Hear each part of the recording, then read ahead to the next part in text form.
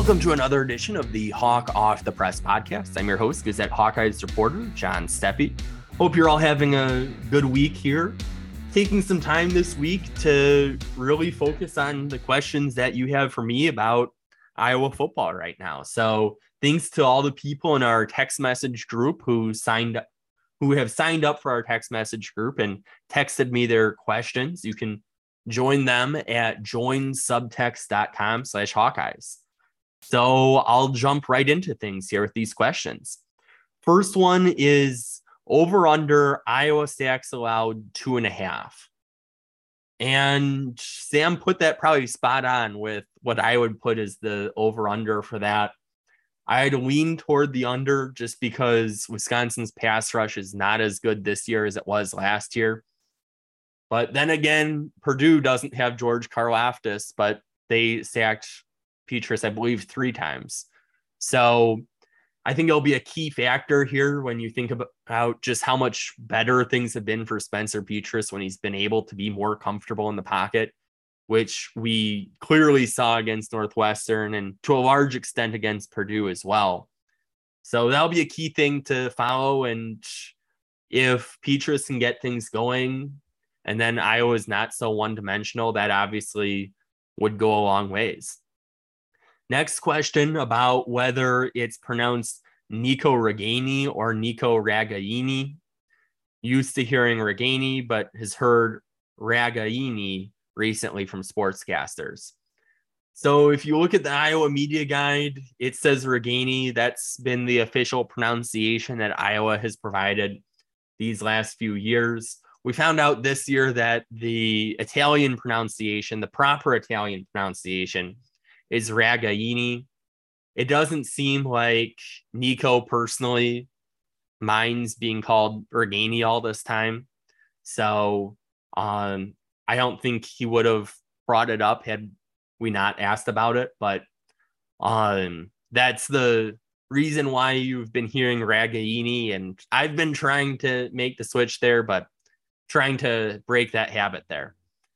So then the next question is a 3-parter that I'll break up into 3 parts here. First part, what will the Hawkeyes do to slow down the Badger ground game? Certainly that's a point of emphasis whenever a team is playing Wisconsin, considering the reputation they've had. You don't need to look far back in the history book for what damage Wisconsin running backs have done to Iowa defenses, whether it's Braylon Allen last year, who really stood out as a freshman, or if you think back to 2019, Jonathan Taylor. So you look at it, it's certainly a strength for Wisconsin's offense. The encouraging sign for Iowa is what they have been doing to slow the ground game against other Big Ten teams has been working. So if you look back to, really, I'll take this as far back as the beginning of October. They play Michigan. Blake Corum had a lot of success against this Iowa rush defense. And then you go to Illinois. And while Iowa's defense overall did a great job considering that they only gave up 9 points, Chase Brown had some big plays. He was able to find success against this Iowa defense. So you look at it, those 2 games weren't great for the Iowa rush defense, but then if you look at what's happened since the bye week, it's been a lot better. Ohio State, obviously that game overall was not good at all for Iowa, but the rush defense was a bright spot when you look at how well they shut down Mayan Williams and Trevion Henderson. So they did that against 2 really proficient running backs and a very good offensive line as well. That will probably be among the better ones that Iowa has seen. You could say maybe Michigan might be better, but that would be the only one that you would probably really have in that same conversation as the Ohio State offensive line. So they did a great job with that. And then in the 2 weeks since, against Evan Hall, certainly a talented running back at Northwestern, and then Devin Maccabee, a running back who's really emerged onto the scene for Purdue, Iowa's rush defense really did well against both those backs. Now, I would say Braylon Allen is better than Hall and Maccabee. So it'll be a challenge. I think you'd probably expect to see the game plan not be that much divergent from how they've approached other running backs. I don't think we'll see anything necessarily brand new, totally wild. This is, an Iowa defense that has been consistent, that you hear from opposing offensive players that you know what you're going to get, but they execute it really well. So then the next part of the question is, how good is the Badger pass game? It's been inconsistent, and that's certainly not anything new for Wisconsin, but you kind of see the two tails of Graham Mertz this season, where you have the games that he did well. You look at it, and against Northwestern, he completed 69% of his passes, 5 touchdowns, no interceptions. I think almost any team would take that. You look against Purdue, 62% completion rate, two touchdowns, no interceptions. Those are certainly some good results for Mertz. Granted, those aren't the 2 toughest opponents either.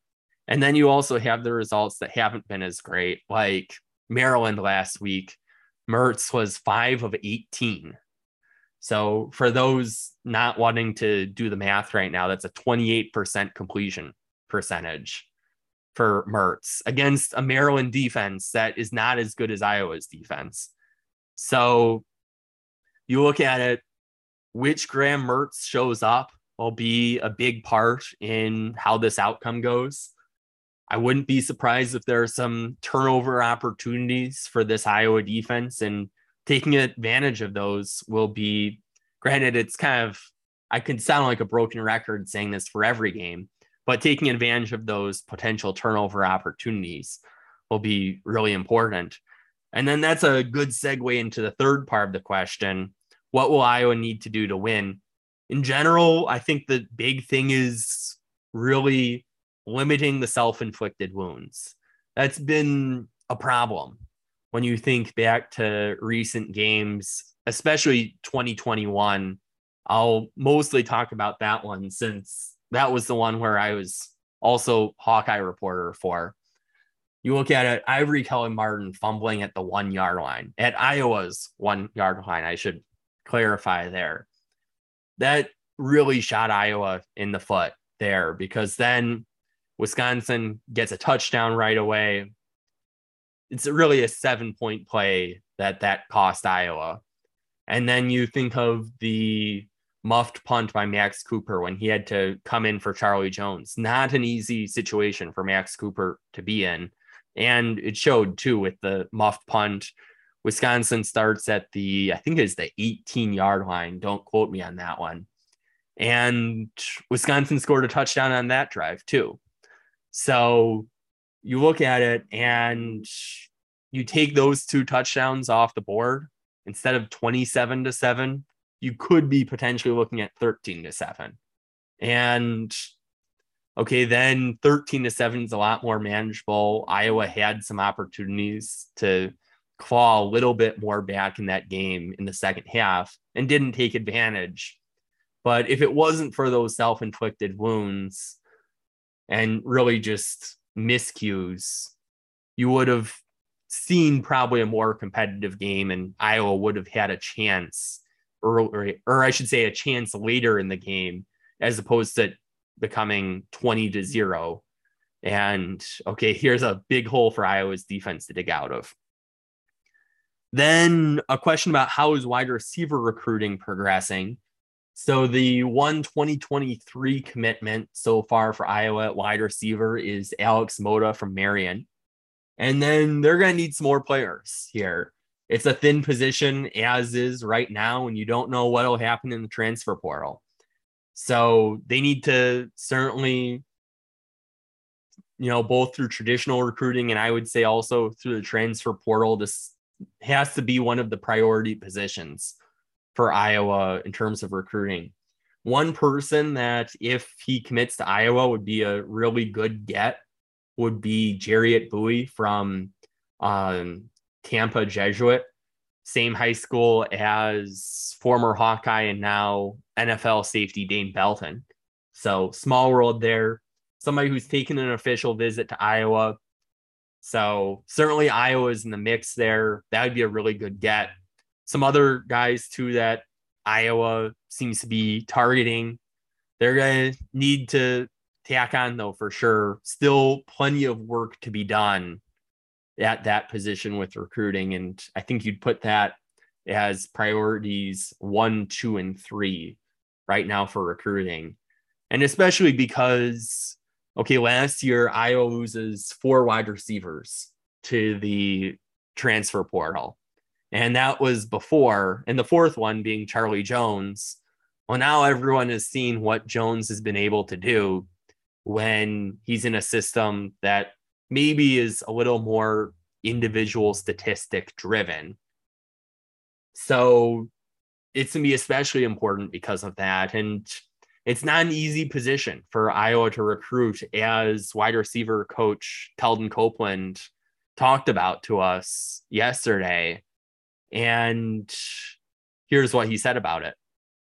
As far as recruiting, it's a challenge. It really is a challenge recruiting receivers here. You know, there's a mantra or like this kind of this hidden message about Iowa receivers. If you come to Iowa, all you're going to do is block. And, you know, they line up in 12 personnel or 22 personnel. So they only put one receiver on the field, which anybody who's really paying attention that really knows football know that is not the case. We've been balanced offense for five years straight.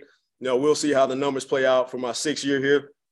But since 17 all the way up through 2021, we've been a very balanced offensive attack, and I don't see that changing. You know, like I said before, you know, the challenges with the numbers, health-wise, and things like that, obviously, you know, kind of set us back a little bit. But as far as production, we're still here. We're still ready to produce. So it takes a special young type of man. I will say this, and I want this to be heard. It takes a special type of young man to come here and play football. Period. Right? It takes an even more unique individual to come play receiver at Iowa because of the demands that we're going to put on you. All of those things I just mentioned about the voices outside the building that's telling these young men that, you know, you're only going to block and you're not going to get opportunity and stuff like that. It takes a special type of young man to block that noise out, focus on what's truly important, right? And focus on what they can control, which is their attitude and effort. As long as we get those type of young men continue to come in here and contribute, we'll be just fine. If we start looking outside of that and start reaching and trying to find young men that don't fit that mold, then we'll find ourselves in trouble, and I'll be looking for a job. But as long as I stay guided on that path of finding those type of young men, we'll be just fine, right? So I address it right out of the gate. Hey, look, like I talked about before, you have to be a unique young man. If you're the type of guy that's driven by stats, touches, targets, highlights, that type of stuff, accolades, personal awards, this ain't the place for you. It's just not. Because quite frankly, you're probably not going to get the targets that you think you should get, right? Either way, whether you're deserving of it or not, every receiver thinks that he's open every play. That's just the nature of our position. We think we're open every play. We should get the ball every play.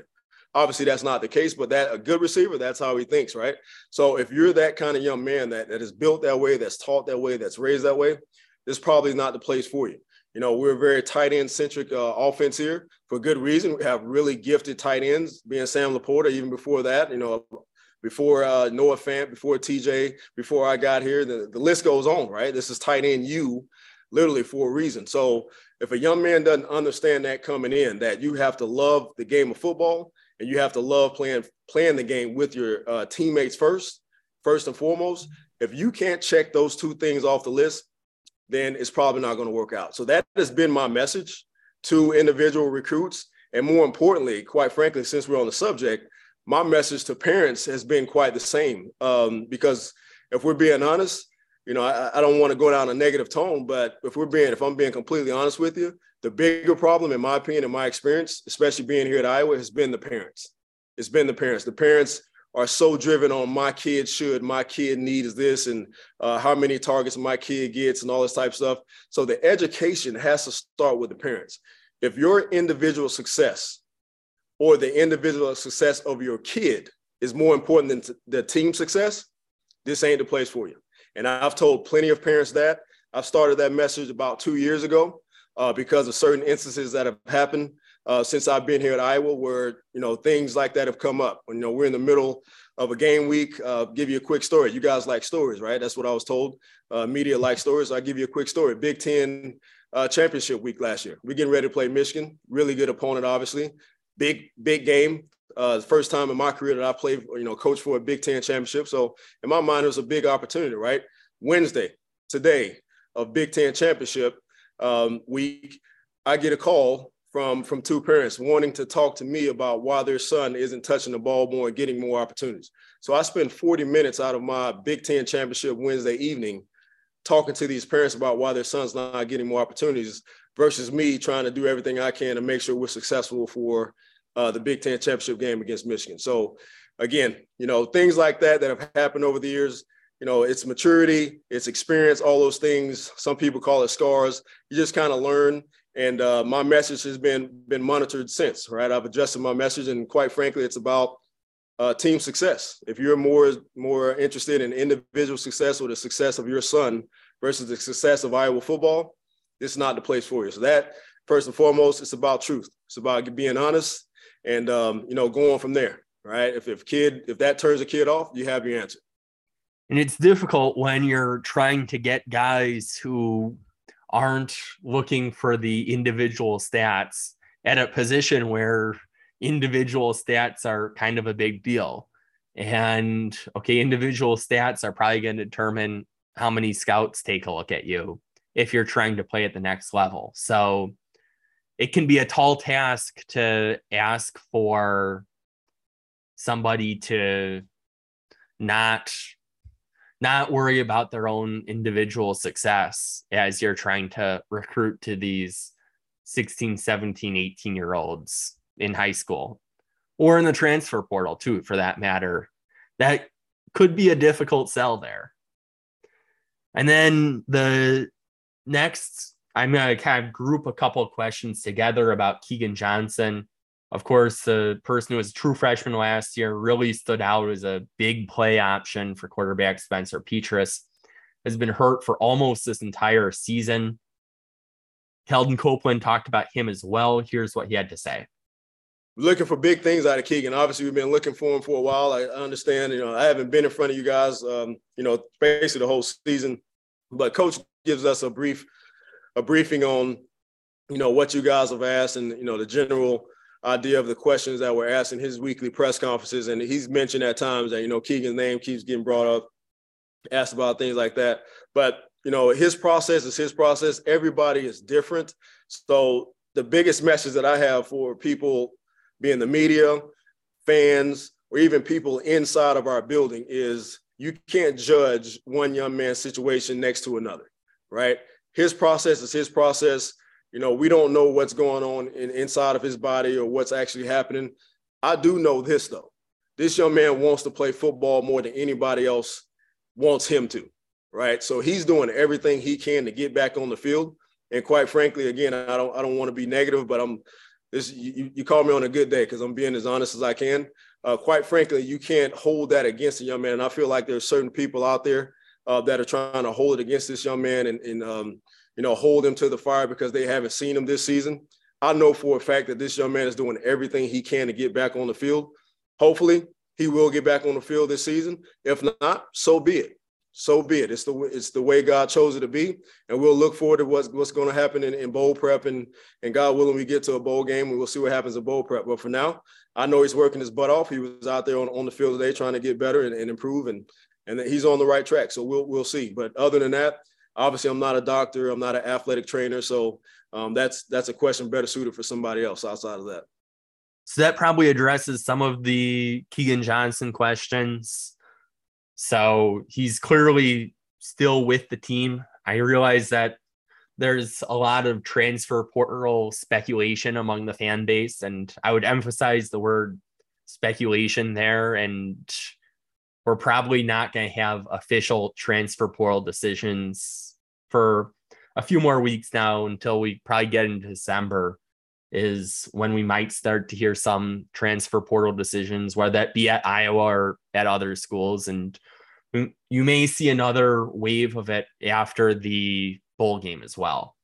So it looks more likely that Iowa is going to a bowl game. It doesn't seem to be quite as much of a question mark. So I can say it a little bit more with less of doubt or uncertainty. But yeah, so that's the situation with Keegan Johnson. It's clear, as Copeland said, that he wants to be out on the field. So, some of the fan theories of, oh, does he not want to be out there? There's nothing that he has to gain at this point from being out longer, because he's in that window where even with the bowl game, he's going to be able to get, and even with, if Iowa improbably goes to the Big Ten championship game, he would still be able to get his 4 games in and take a redshirt year, because we know he's not available for Purdue. So then you have after that, or excuse me, we know that he's not available for Wisconsin. And then after that, you have Minnesota, Nebraska are 2 games. And then probably a bowl game, maybe a bowl game. At this point, it's probably a bowl game. Could be that 3rd game. And if the, again, improbable path happens where Iowa goes to Indianapolis, that would be in that 4 as well, while still being able to take that redshirt year. So there's nothing that Keegan has to gain by not being on the field right now. But, well, thank you for all of the questions. I appreciate it. Mike and I will be back with an episode of Hawk Off the Press after the final score, after this Iowa-Wisconsin game. Of course, an important game in terms of, I was mentioning that narrow path to a Big Ten West title. You have to beat Wisconsin to have any conversation there. And even before that game starts, it certainly helps a lot if Purdue beats Illinois. So I imagine there'll be a few Hawkeye fans who are Purdue fans for the week, considering that would leave the door open, because Illinois has Michigan after that. So if they lose to Purdue and if they lose to Michigan, Iowa can control their own destiny again, which you haven't been able to say in quite a while with the Big Ten West. So yeah, that's the circumstances there. And also you have bowl eligibility, where at Iowa being 5-4, this could give them that 6th win. But then again, if Iowa loses, they're going to have decent opportunities against Minnesota and especially against Nebraska to get that 6th win.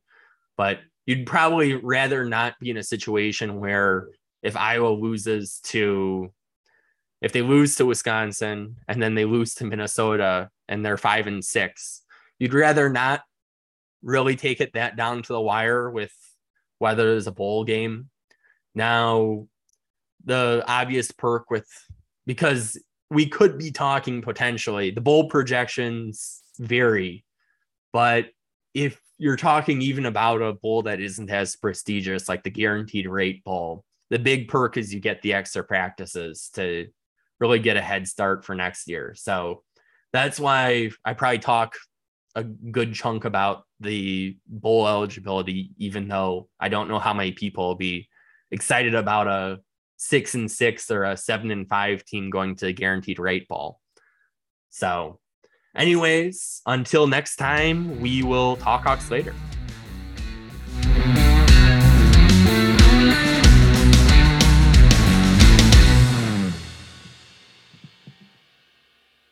Get a daily update from the Gazette with our daily news podcast. Add it to your podcast player or your Alexa-friendly device to get a bite-sized local news update each day. Check it out at thegazette.com/podcasts.